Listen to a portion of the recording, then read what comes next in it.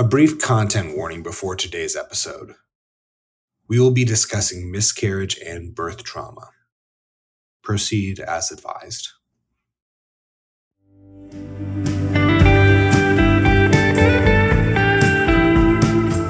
Planning is for some a way of living life. You have your major in college that leads you to grad school, to your first job that gets you the network that gets you the good job.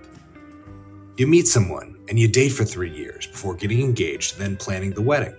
You have the 2 years together as a married couple before you try to get pregnant and then start your family. However, for so many couples, this is where the plan goes awry. What do you do when your perfectly laid plans are dashed? You take life one day at a time. I am your host, Trevor White, and this is Marriage Stories.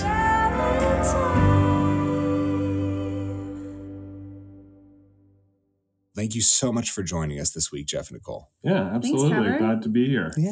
Yeah. So, as we do every week, could you introduce your partner? Yes, we already decided Jeff is going first.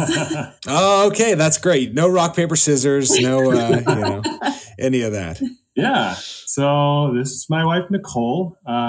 She's mother of 3 kids. She was born and raised in Washington State on the peninsula in a small town called Poulsbo. She's the youngest of 3 kids, and her brother and sister are both a bit older than her, so she kind of grew up kind of as an only child. Not really, but spent a lot of time as the only kid in the house. She was a very good kid growing up. She's definitely the type of kid that your parents would want you to spend time with. She was a good student. She didn't get in any trouble. She, played by the rules, kind of a kid. When I met Nicole, she was super into health and fitness. She had just finished up going to school to become a dietitian, and she was super into CrossFit, and that was pretty cool to me. I was a fitness guy as well, so I was like, holy smokes, this girl is insane. I'd never really seen CrossFit. You still are. I would say you still are. yeah, I guess more or less. So, she was definitely into the outdoors, which I also really appreciated about her, and so we spent a lot of time outside, just being active, hiking, biking, even camping, that type of thing. I think that some of the things that I love about Nicole is she is a super caring person. She's super thoughtful and compassionate. She's like the type of person who is going to figure out what kind of cake you love best and bake it for you for your birthday. Just very, very thoughtful person. Wonderful. Yeah, she's a full-time, employed full-time. She manages a team, and she's also a full-time wife and mom. So she really runs our household here. So she's the one that manages our calendars, kids' activities, meal planning, all that kind of things. Like, that's her domain. The household is hers. Awesome. And, she's an incredible mom, and I'm really lucky to have her as a wife. Wonderful. So, Nicole, is this a fitting introduction to you? I would say so. Nice. Wonderful. Okay. All right. So your turn here. Okay. So Jeff is also a Washington native. He grew up in Seattle. He's the middle of 3 siblings, and he has an older brother and a younger sister.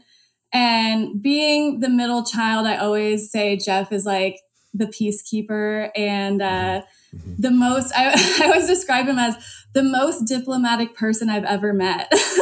He can get along with anyone, hold a great conversation with anyone. The variety of people he has in his circle or who he gets along with is so crazy to me. Like, he can just connect with anyone. He's a small business owner. He works really, really hard at that and loves it. He is always working on improving. So whether it's like himself or his business or whatever, he works really hard to be a great leader and boss and continually innovating his company and growing the company. So when he's not doing that, because that takes up a lot of his time, when he's not doing that, he enjoys, we talked about, fitness. So working out, obviously spending time with our family and kids. And then we always have some type of house project going on, whether it's big or small, there's always something he's tackling. What's happening right now? What's the current project? We're installing a new fireplace. Yes. Oh, there we go. Just in time for the holidays. Exactly. Yeah. I've asked for it for like 5 years now. And now we're finally getting to it. It's on the Exciting. list now. Yeah. But no, he's a really, really great provider for our family. And he's someone who loves and thrives off of routine. I was jokingly thinking about this today of how, whether our kids sleep through the night or they wake us up every hour, he is up at 4:45. Is that what you're talking? 4:50. Okay, 4:45 every day. Starting his day. Like that is what he does. So, he is a great husband and father, and we're really lucky to have him. Yeah, wonderful. Is this a fitting introduction to you, Jeff? I don't know. It seems pretty great. A little too flattering. Yeah, she probably left out a few things that I'm not so great at. But no, I think yes, it hits on all the positive attributes and none of the negative. Hey, that's what you want in an introduction. Yeah. Yeah. So tell us more about how you came to be as a couple. Yeah. So we met on Match.com before all of the apps started to really hit the scene. You had a .com in your .com. It wasn't just Match. Yeah. Story. We could have been the billboard. The billboard. Yeah. The poster couple for Match.com. Totally. So we both were on the online dating scene and came across each other. We connected over, the thing we joke about is how we connected over liking real Christmas trees. That wasn't like the only thing, but Jeff had a questionnaire he emailed, and that was one of the questions was, Christmas do you like a real or fake Christmas tree? Yeah. And was that one of the ones that would have been disqualifying, Jeff? If someone that was a make or break. So Nicole passed. Great. And great. We actually, so she lived on the peninsula. I lived in Seattle. So for people who are unaware of Washington geography, yes, that is either a 2.5 hour car ride or a ferry ride and a 45-minute drive. Yeah. So it was not a long distance relationship, but it wasn't like easy to see each other all the time. Right. So this is probably contrary to what everybody does on the app dating these days, but we talked for a long time on the phone, for a couple weeks, 2 or 3 weeks. Yeah. Before we actually said, hey, let's meet up. Right. And but we met, and then it was kind of history from there, and we dated for probably. So how long was it between when we met and when we got married? We met in end of 2012, and we got married in 2016. So okay, yeah. Wonderful. Yeah. So, as you're developing your relationship, getting married, for a lot of couples, young couples, they're thinking about, all right, what do we want our family to look like? Are we gonna have a family? What are our plans? And so when you were approaching getting married, obviously you had the questionnaire about trees. I'd imagine you were talking about, what do we want our family to look like? Yeah. I mean, that was something that we talked about very early, probably, definitely before we even met in person. that we both wanted families. We were both at that point in our lives where we were looking for something serious, not just, casually date around. It was like, all right, we're ready. Both of us were ready to find the person that we wanted to spend the rest of our lives with. So having that piece of the equation of what we want our family to look like was high on the list. It might have even been, I can't remember if it was above or below the Christmas trees, but it was right up there with it. So, also disqualifying, right, if it didn't work out. Right? Yeah. So, totally. We both were very much wanting to have families. Nicole knew that I came from a family. Our family was still very close. I'm close to my siblings. So, I think that I always wanted to have probably 2 kids. And Nicole was, 2, 3, 4. I don't know. Yeah. No, it's not really. We both come from 3, but right. Yeah. We both come from families of 3, so we, have this experience of like how rich and positive an experience that can be. Yeah. And so we're thinking, okay, this is going to be exciting. We want to have kids. And so you get married. What was, you both seem like you're relatively, planned, structure-oriented people. What was the plan from there in terms of how you were going to approach, trying to expand your family? Jeff, his like official, unofficial rule was like, I want to be married for a year. Okay. So that we have like a year to just be together. Yeah, and he wanted us to own a house. So those were, I think, the 2 main criteria. Yeah. And I knew I wanted a family, but just had so much going on in life that I'm like, all right, I want to slow it down a little bit. And Nicole was definitely ready. So she was definitely, had her foot on the gas more than I did when it came to growing our family. But I knew I wanted to get there. And I think that is actually one of the things that I really love about Nicole is like, she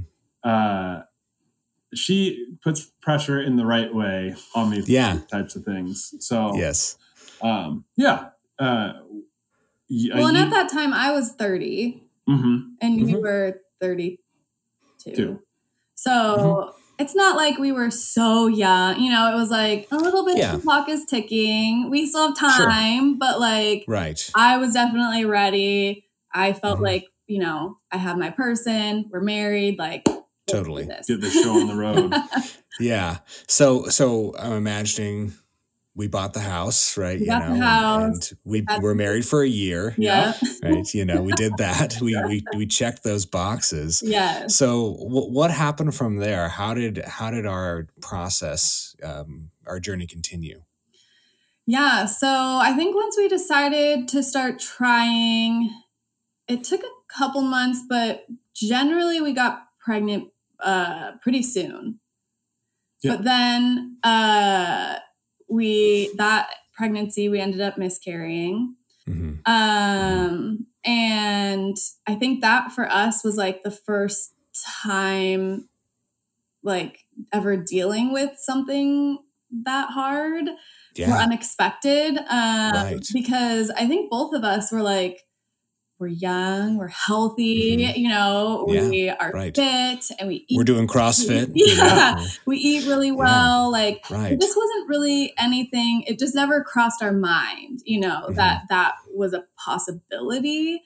So I think that was a really, really big challenge for us. Yeah, because we had to learn how to grieve together and separately. Yeah, definitely. And Nicole was, like I said, very in tune with her body. And she was always just growing up. It was like, you do this and then this comes next. Like you get this. This is the reward. You study hard, you get good grades. You take good care of your body, you have a healthy baby. When that didn't happen, she felt like I don't want to speak out of turn here, but like it was almost like her body had like betrayed her. Yeah. Like, what the heck? I've done all the right things. Why is this? And at that point in our lives, we didn't know how to grieve. We had never really, we'd had lost in our lives, Maybe grandparents, that type of thing, but nothing that was like this. And it was really, really hard for Nicole. And for me, it was hard, but in a different way. And the way that I dealt with my grief was by burying it in just being busy, doing projects, burying myself in work. And at that time, like, Nicole was not doing great, not necessarily knowing how to grieve as well, but feeling super alone. And we didn't know anybody really either at that point who people didn't really talk about, even, if they had a miscarriage, we didn't know, or so we didn't really have a lot of people to lean on for that. And then when Jeff, he's like my main support person, my partner, and when he was kind of just unavailable, like he would be so busy or not want to talk about it or whatever. That was really a really, really challenging time in our marriage.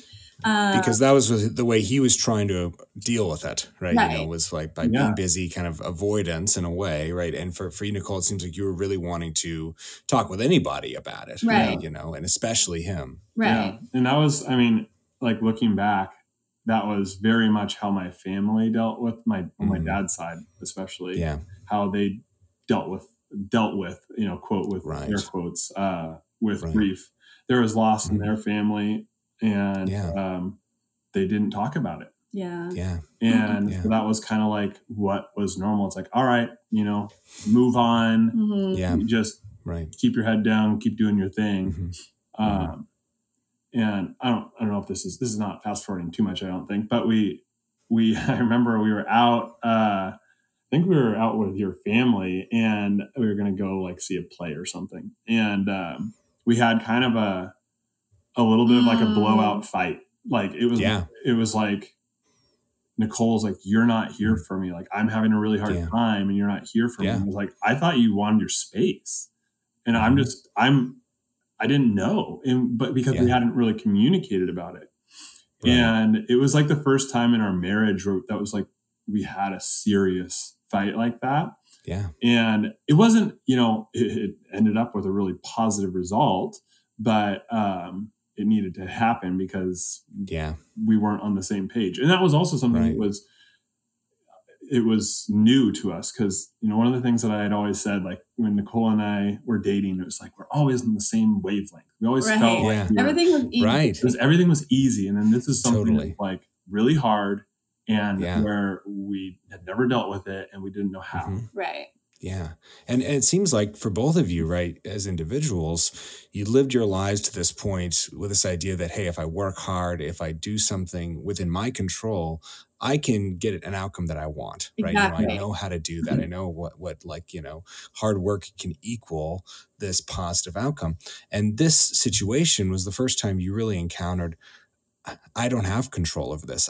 There's limits to my control. And this devastating thing happened that kind of rocked my world. And so we dealt with that in our different ways until we got to this kind of inflection point of this fight. And that seems like that allowed us to understand, all right, we gotta turn towards each other here. We gotta really be in this together. Yeah. So, we learned a lot from that. We tried again and had a similar outcome. So we had a second miscarriage. You had a second miscarriage. But I think that time it was hard, but at that time we had learned to lean on each other. So lean on each other and share and talk with friends. Because that I think and family.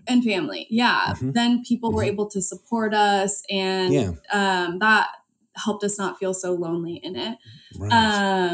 Yeah. Just on that note, I feel like that was a huge shift. Like, we didn't talk to anybody the first time around. You didn't share the first miscarriage with anybody. No. No, pretty much like maybe a few people, close family, but we didn't even talk about it. Like, it was just like it happened. And so this when this happened again, for one, we were like, we had each other's backs. And and then we're like, this doesn't help keeping this to ourselves. Like, Right. I don't know if the right phrase is like spreading the burden. That's like, having other people that can help shoulder the load. And all of a sudden, like all these people that are our friends that we were close with started coming out of the woodwork, and we're like, we also had a miscarriage. Yeah. Right. It's an extremely normal thing to happen. We had no idea. Like people that we were close with. Right. No idea that they had similar situations. And that was like super eye-opening. It's like, whoa, okay. So maybe this whole talking about it thing is helpful. Yeah. And I think that's the thing so often with this sort of loss is like, all right, well, what's anyone going to be able to say, right? What could anyone tell us, or how could anyone help us? But as you're discovering, like, there's nothing to say, right? As much as just like sharing the experience, being together, as friends, as family, through this devastation and loss. And so it seems like the second experience, as devastating as it still was, felt a lot different for us. Right. Yeah. Yeah. And I wonder if I could, I'm curious, for someone that's going through this, right? You've had 2 miscarriages and you're still, deeply wanting a family. What's it like to approach it again, to try again? It definitely lost its luster as far as not that wanting a family, but like, it went from this like, oh, having a family is easy, or starting a family is easy, to this like, what if this happens again? And it just was so like kind of medical at that point. Like absolutely. We were doing like testing, and I was like tracking my cycle really closely, and it just became like, we have to do it this day to, versus like, oh, it's just naturally going to happen kind of a thing. So it became more of like a sterile process, I think, than like a natural, like, oh, this just happened. So I think that is really hard. Like for me, I feel like I approach things of like, I want to know all the things that we can do to help get us a healthy pregnancy. So like I was doing everything, like eating healthy, going to acupuncture, drinking weird tinctures of sorts from my acupuncture, any and all things I was trying and doing. We both had like doctor's appointments to measure fertility stuff. Like, so I think by this time the second one happened, I was like, we got to figure this out. Like, what is the thing? Because we want a family. Time is not slowing down. We both were still working full time, or like all these things. So, and I like very much like clock is ticking. So at that point it did feel a little bit more like, okay, it's kind of more of a process. Yeah, absolutely. And we were discussing alternatives, other options, and the fact for me, I think at the beginning I had a hard time with that. Just still trying to wrap my head around like, this is not what we expected. So and I still like was tied to like what we expected, what we wanted, and so because how long had it been after? It was like 2 years. Yeah, it's so like 2 years of trying. It's a huge amount of a person's life, right? So this. And there's just like this always is like underlying like stress and like grief, because it's every month. Every month, right? Taking a pregnancy test every month, tracking every month. It's like for 2 years we've been doing this. So it's very draining, and especially and you're seeing your friends and family having children, right? That's another thing. Dealing with all of that, and very challenging. Really hard. My family was on like the same time, the schedule as us. We all were married, all looking to start our families. So my brother and his wife got pregnant, had a child. Then my sister they had their child, and then there's us. And that was really hard, going to their baby showers. And that's like another standout memory that I have, going to my sister, and it was kind of the everybody invited baby shower. And we were just dealing with miscarriage, and it was really hard to be there, especially for Nicole. She had to leave the house. And and that's hard for other people to understand, because it's like supposed to be this moment of joy, and it brings up all these emotions for us that are not necessarily associated with joy. They're associated with loss. Right. Yeah. So yeah, totally. And so we're putting in all of this energy, we're measuring everything. It's this whole scientific process for us. What happened next? So we ended up getting pregnant and having our son in kind of end of 2019. And then that was great. We were so happy, What was it like going through, because you had 2 miscarriages at this point? What was it like kind of going through the process of being pregnant again, knowing that? At that point, it was like, make it to, 13 weeks? Right. It was like, make it through the milestones. And that was big for us. It was like, we made it, I think, through the first trimester. Or and 12 weeks. And that was it. It was like, all right. Like, we've never made it this far. And this is huge. Right. On pins and needles, a lot of anxiety during those first several weeks. And then we made it past that, and we're like, all right, like, our appointments were looking pretty good. Every little thing that they'd point out in the ultrasounds, it was like, oh, okay, we'll keep an eye on this and this. It's like all routine stuff that, I know that I was like, oh, what is it? Like, what? Yeah. What's wrong? What's wrong? Totally.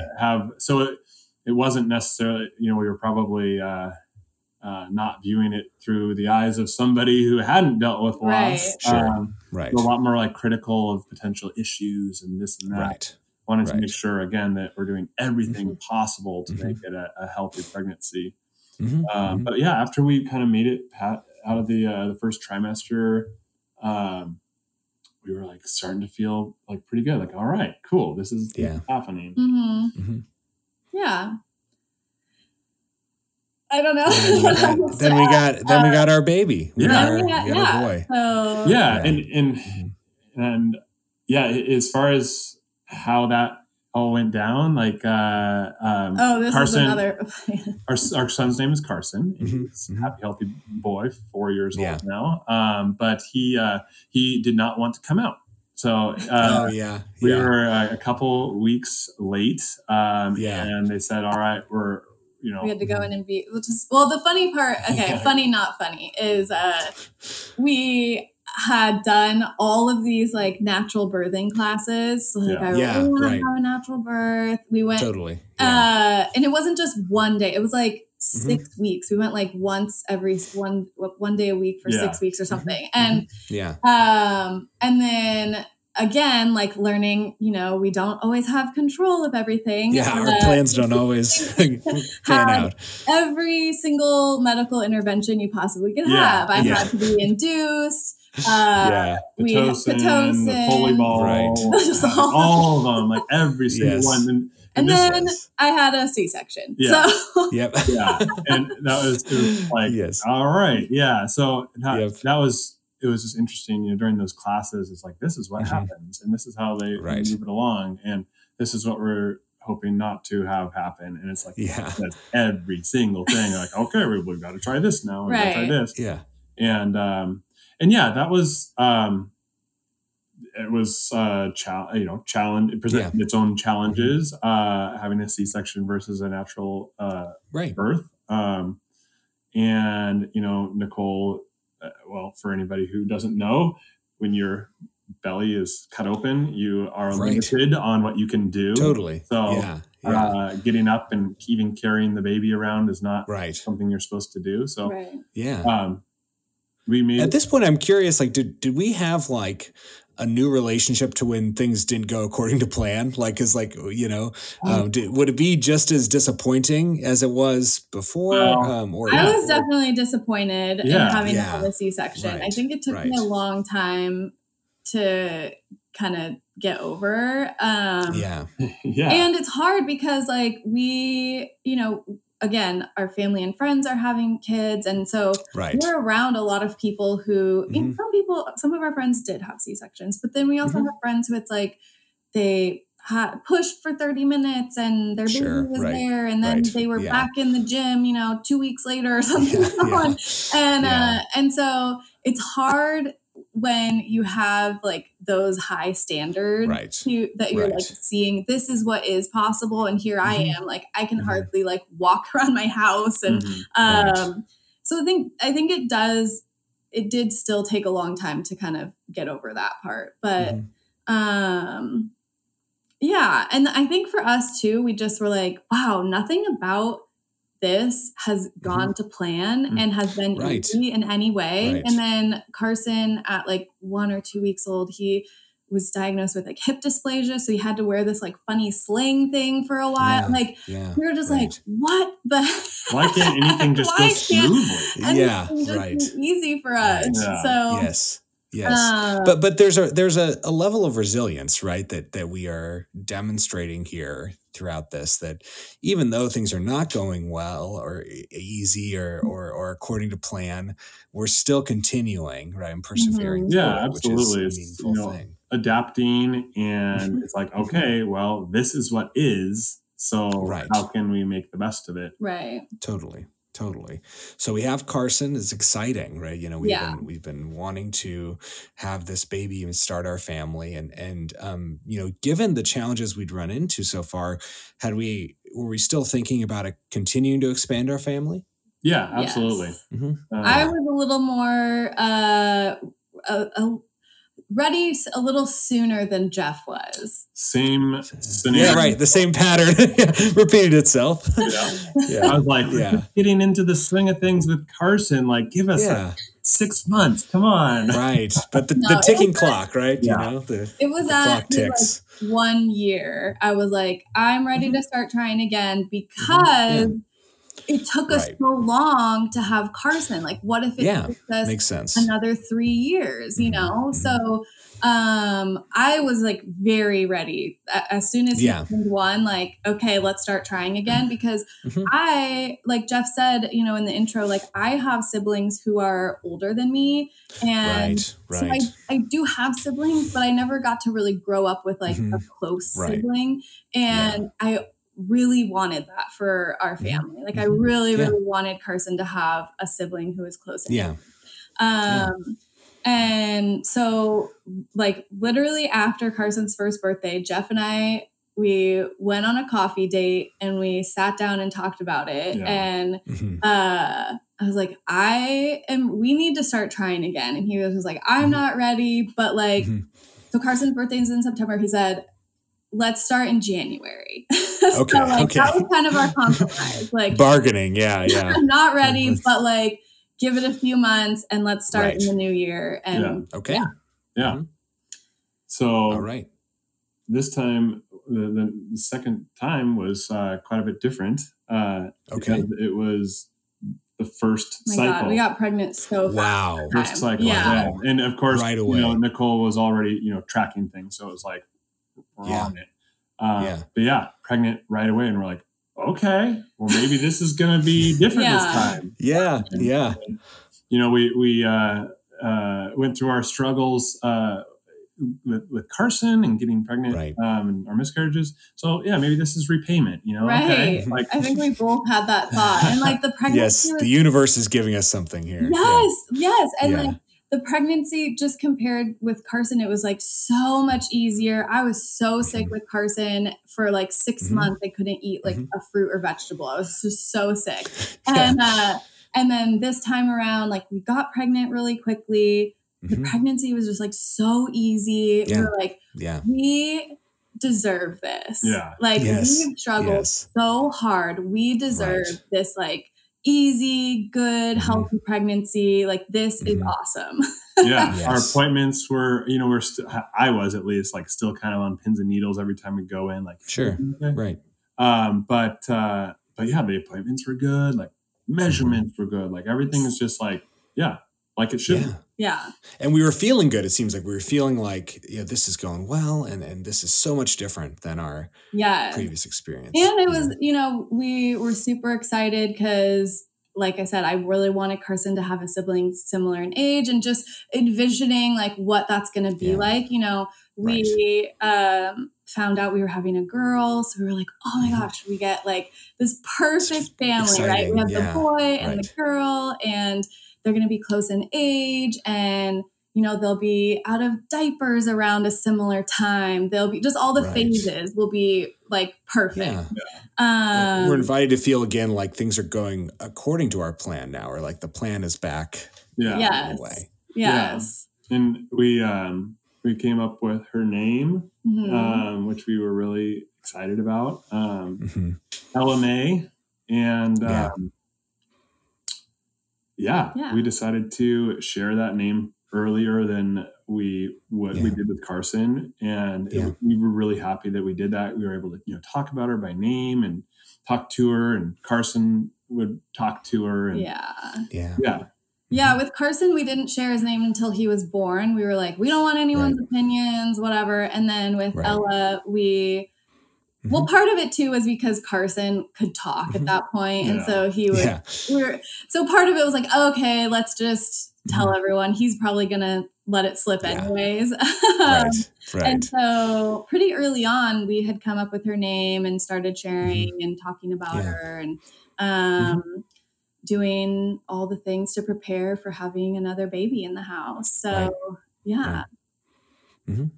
And so, once we go to the hospital and we're preparing to have this kiddo, we've got everything set up. I'd imagine Carson's being taken care of, and we're preparing to invite this next life into our family. So, can you share with us what happened next?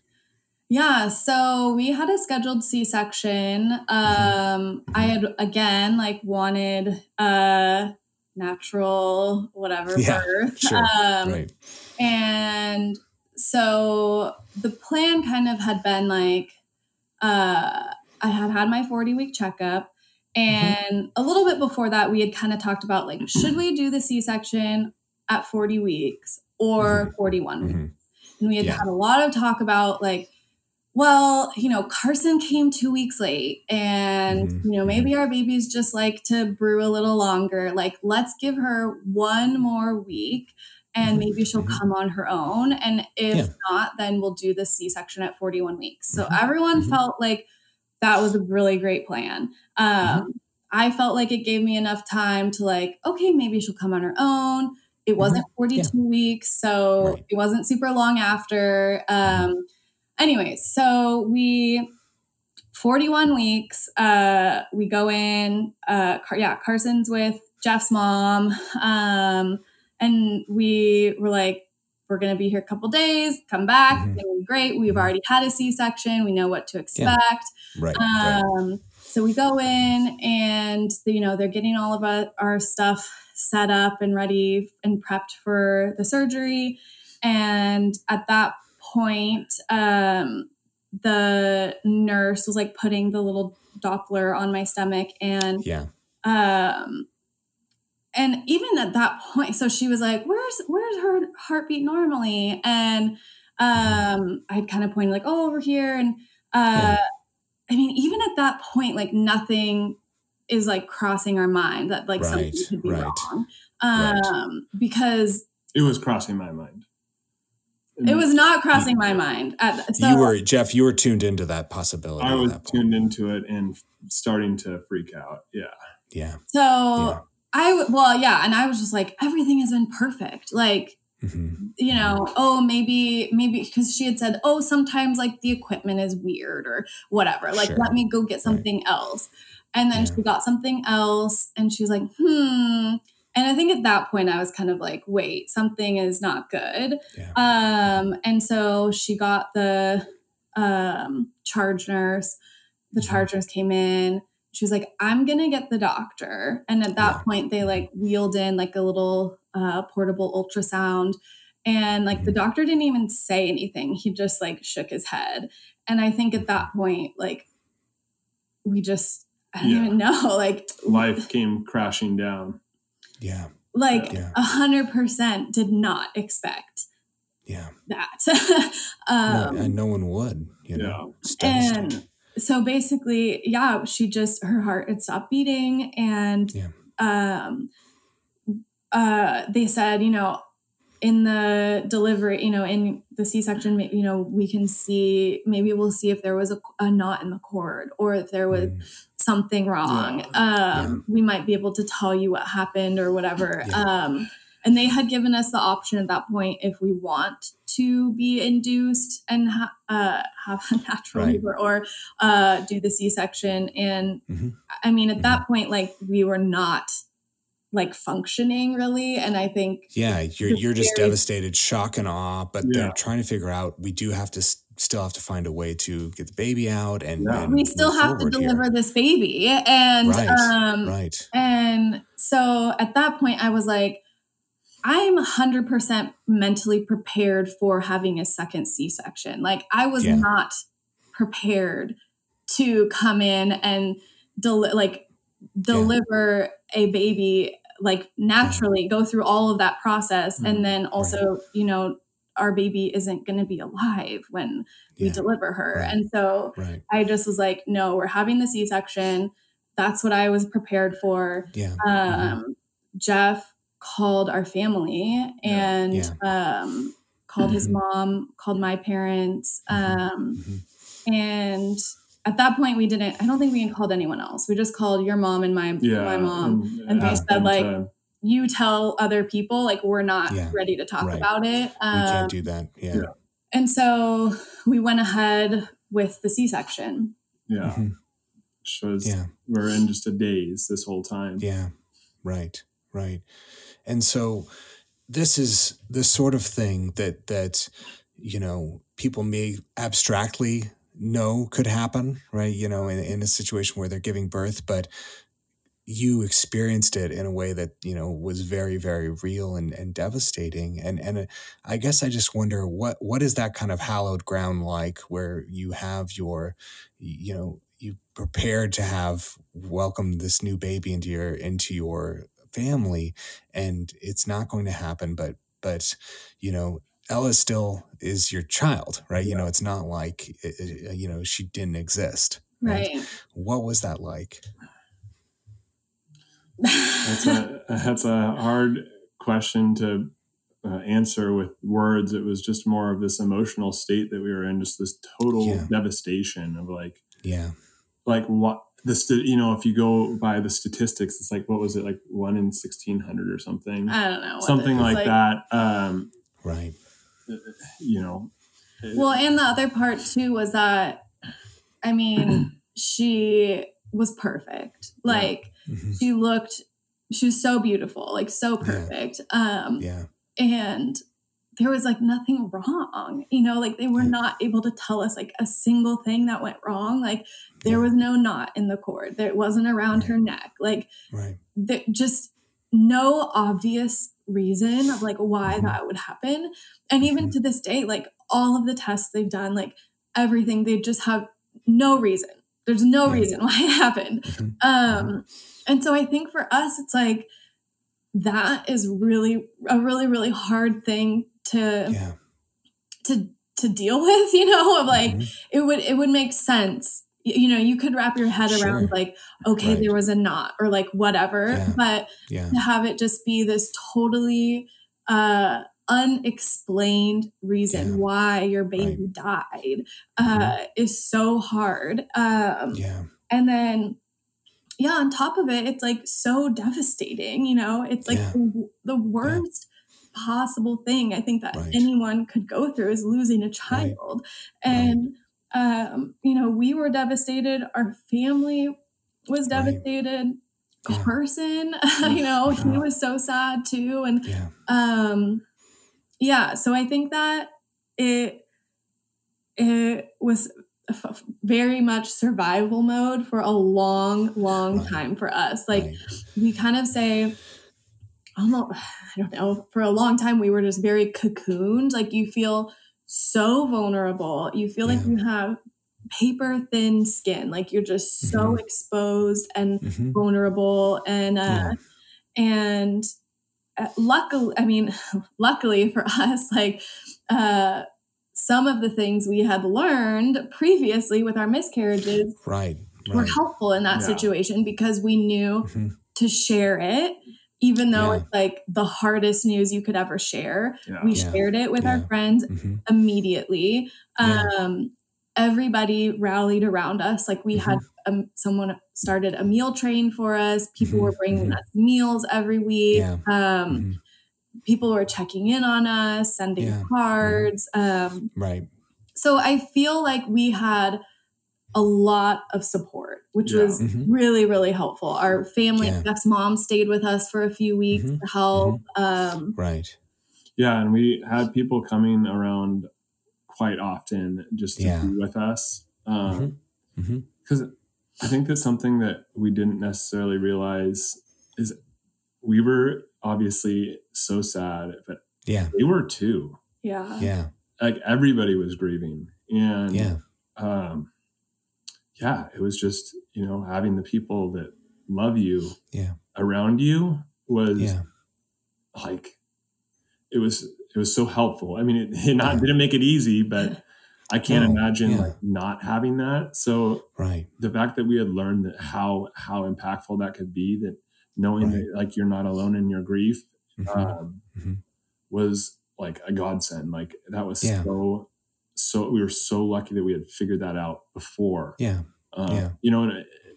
not to like diminish our miscarriages or anything, because they were incredibly challenging as well, but this is like next level, right? And it's like it kind of prepared us as best you could be for this situation. And we were lucky to have those tools. I think for folks, when it comes to like a miscarriage, right, that is a devastating thing, but it's within the range of like, conceivability. Like you think about that as a possibility. What happened for y'all with Ella, it's not something people like spend time conceptualizing, right? Because it's so devastating and it's so there's no explanation for it, as you're saying. It's just there's nothing to prepare you for that. But because you had that, experience of recognizing we got to share with each other, we got to share with our community. You were as prepared as anyone could be for something that devastating. What was it like for both of you? Because as you experienced with the miscarriage, you both grieved in different ways. What was it like for you through this process, after Ella, to, try to stay connected while you were grieving in different ways? I think that learning early on that we grieve differently and respecting that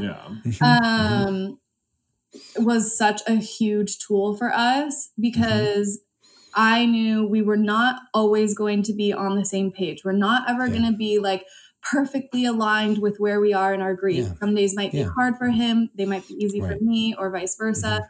And so I think just realizing that we have to be there to support each other with those things. And we might not be, in the exact spot as the other person was super helpful.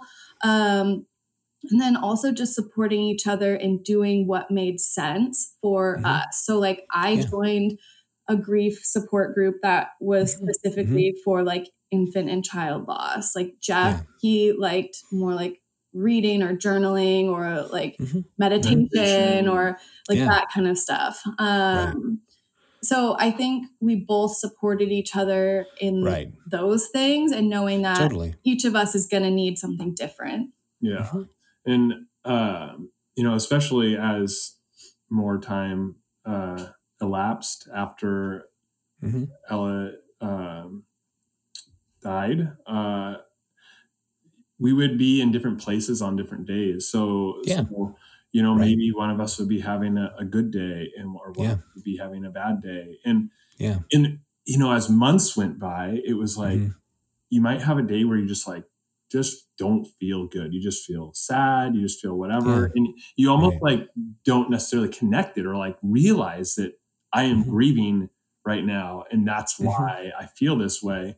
And I think it was really important to be able to identify that with ourselves and with each other and then support them as needed.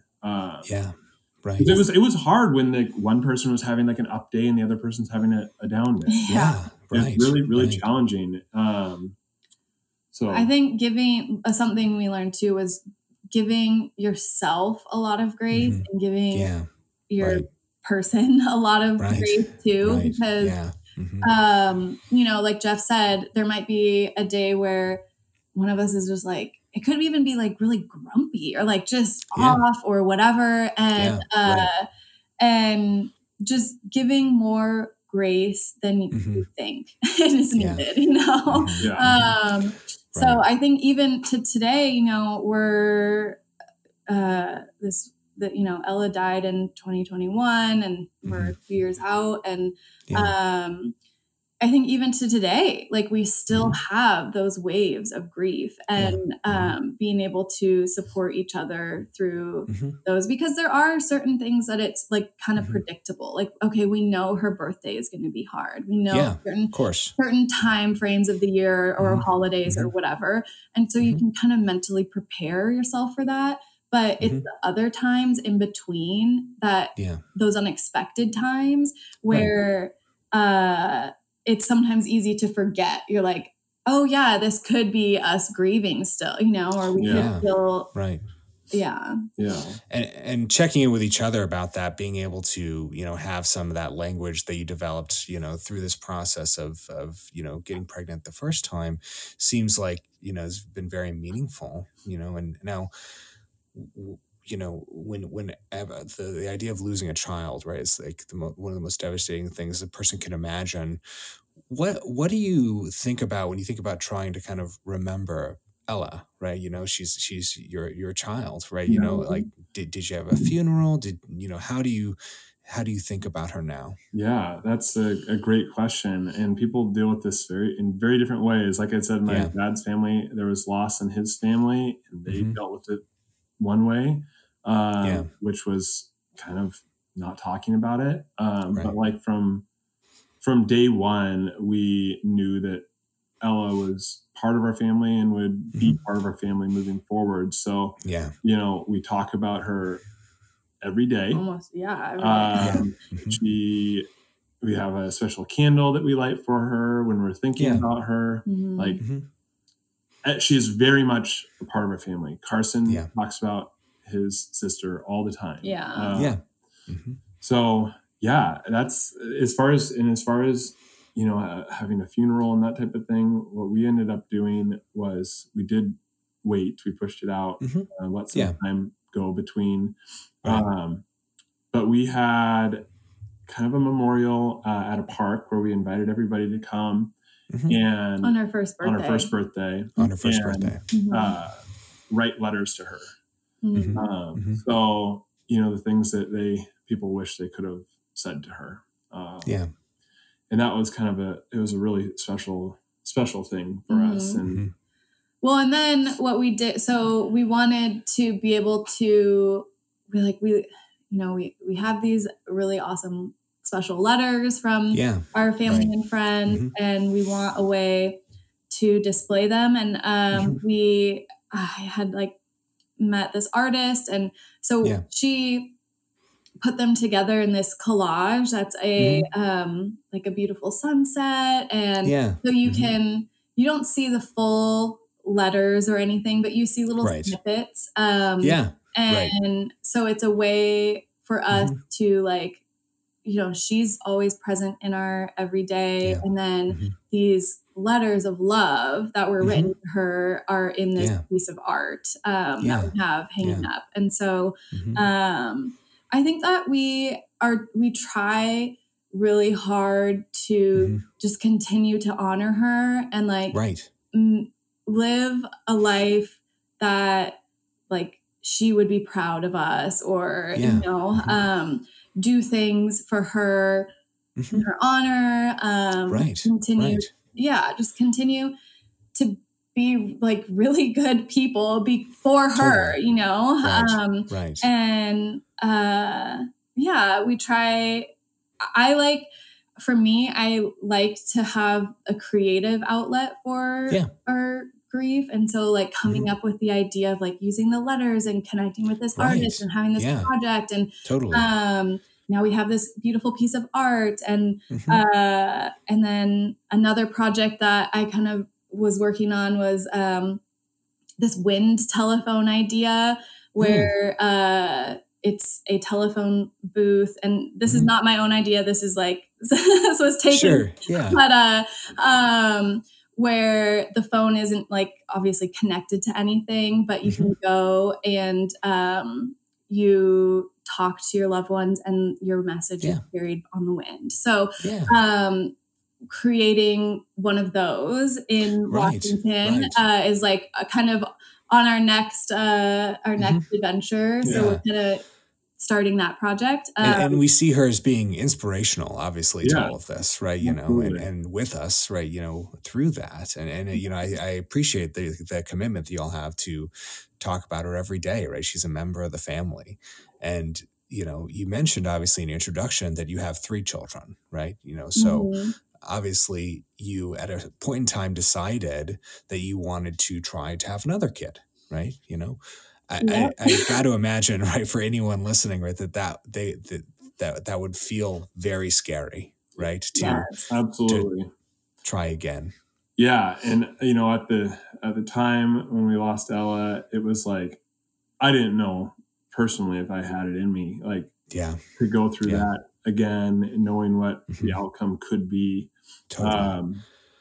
But that subsided, and I don't think that Nicole probably had any doubts that she would want to have another child or try to have another child. So we decided that we were gonna try again after some time had elapsed. But yeah, and it's so hard because again, the evolution, our clock is still ticking, right? So I'm not getting younger. At that point, I was 35, 34, 35. I don't know. So, you're not getting younger. It doesn't get easier as you get older. It was trying to find the balance of like, when are we okay trying again? Because we know we're not going to be ready, quote unquote ready. Right. There's no there ready. is no ready It's after just, that. Yeah. Like we're going to try. So, like Jeff and I had a lot of talks about, okay, when will we feel ready to try again? And just, I don't think we're ever going to feel ready, but I think it's something that we kind of have to just do and go from there. And so, so we did, again, a little bit surprisingly, we had decided a month that we're like, okay, on this month, we'll start trying again. Right. And the month before that, we got pregnant, like without really trying. Right. And so I think both of us were a little bit like, whoa, okay. Right. Expected, but unexpected. Right. It's pretty close to when we were saying we were going to really try, but I think both of us were a little caught off guard by that. Yeah. And the experience with Carson, you described, okay, we make it through these different checkpoints, right? The like 13 weeks, all of that. Obviously, after Ella, you'd have to throw that all out the window, right? You can't think about it the same way. There was no milestone that meant anything to us. No. Every day of that pregnancy until she was home with us, we were on edge. Yeah. And even after, I feel like for a long time, so she's 9 months old now. And I feel like only kind of recently have we started to kind of take a breath again. what would you tell yourselves? Like, how would you make that work on a day in and day out basis? It was like one day at a time. Yep. So is that what you would say? Is that like a... Yes. Yeah. Is another mantra was, as far as we know, everything right now is okay. Right. Yeah. And that was helpful when you started having thoughts about what could be. Sure. So, right. Or looking forward too much to, right. Like, 6 months in the pregnancy, 7 months in the, it was just like, you can only focus on today.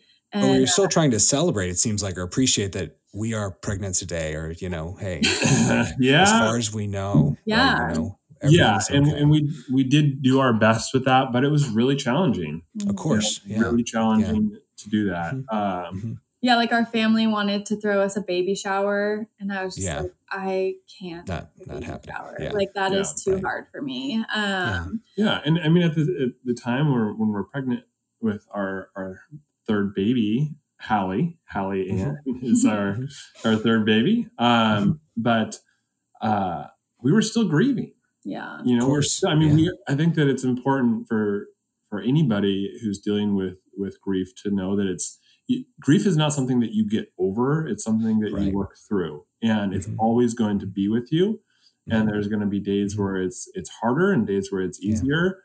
And those hard days, they do get, further and farther between. But it's something that you carry with you. And I think that, obviously neither of us came out of the other side as the same person that we were going into it. Yeah. Right. So, as we're pregnant with Hallie, we're working through losing Ella. Yeah. And for a long time, I did not want to tell anybody, which I know is contrary to kind of what we've been saying of like help people so they can support you. I think the hard thing for me though, as like Ella's mom, was that people are going to forget about her, or they're going to have these feelings of like, oh, thank goodness you're moving on, or we're so glad you're having another baby, or and Ella, it was more of a protectiveness as like a mother of Ella to I was wanting to protect her and not have people just like brush what happened or brush her under the rug kind of a thing. There's this temptation, it seems like, for people to like view that as this like redemptive sort of arc, right? In the story. Like, oh, that's so great that you're able to have a replacement baby. Right. Yeah. Oh, you have your saying, baby. Oh, you have, And maybe for some people that's meaningful, but for y'all, you decided, no, we have 2 kids, right? One of them passed away,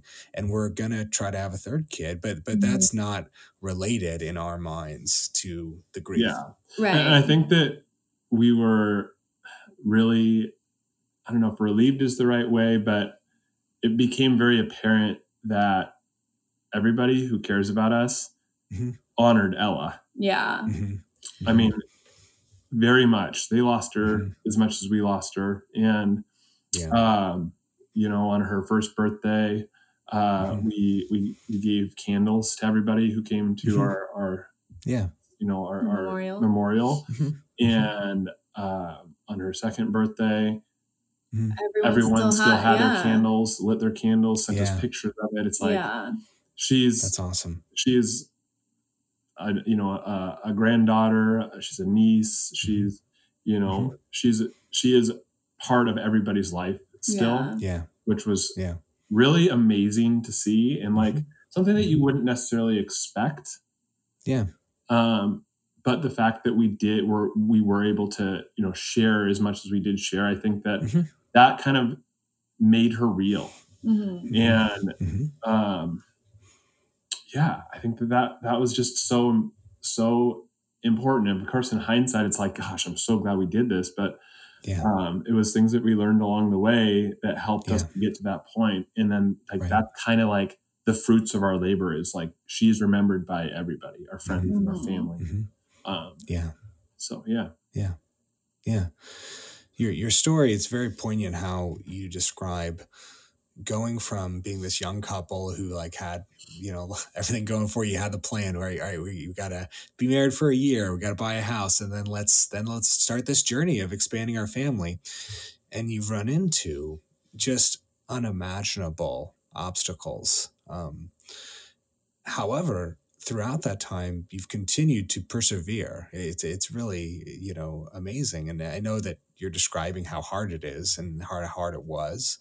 But I guess I wonder, what does it say about you as a couple that despite running into the most challenging obstacles, you've continued to do this? Well, I think that it's just so important to be there for your person as much as you can be, knowing Yeah. that you're not going to need the same things at all times. Being compassionate to one another, having grace for yourself and Yeah. your partner, Mhm. and just putting one foot in front of the other. I think Yeah. that's a big part of it. I mean, we're still going through this. This is not like the end of Right. our saga. So Right. we're working on things every single day. It takes a lot of work to Mhm. be a functioning member of society after Yeah. something like Yeah. this. Right. So just working at it every day, Yeah. and it's going to get a little bit better every day.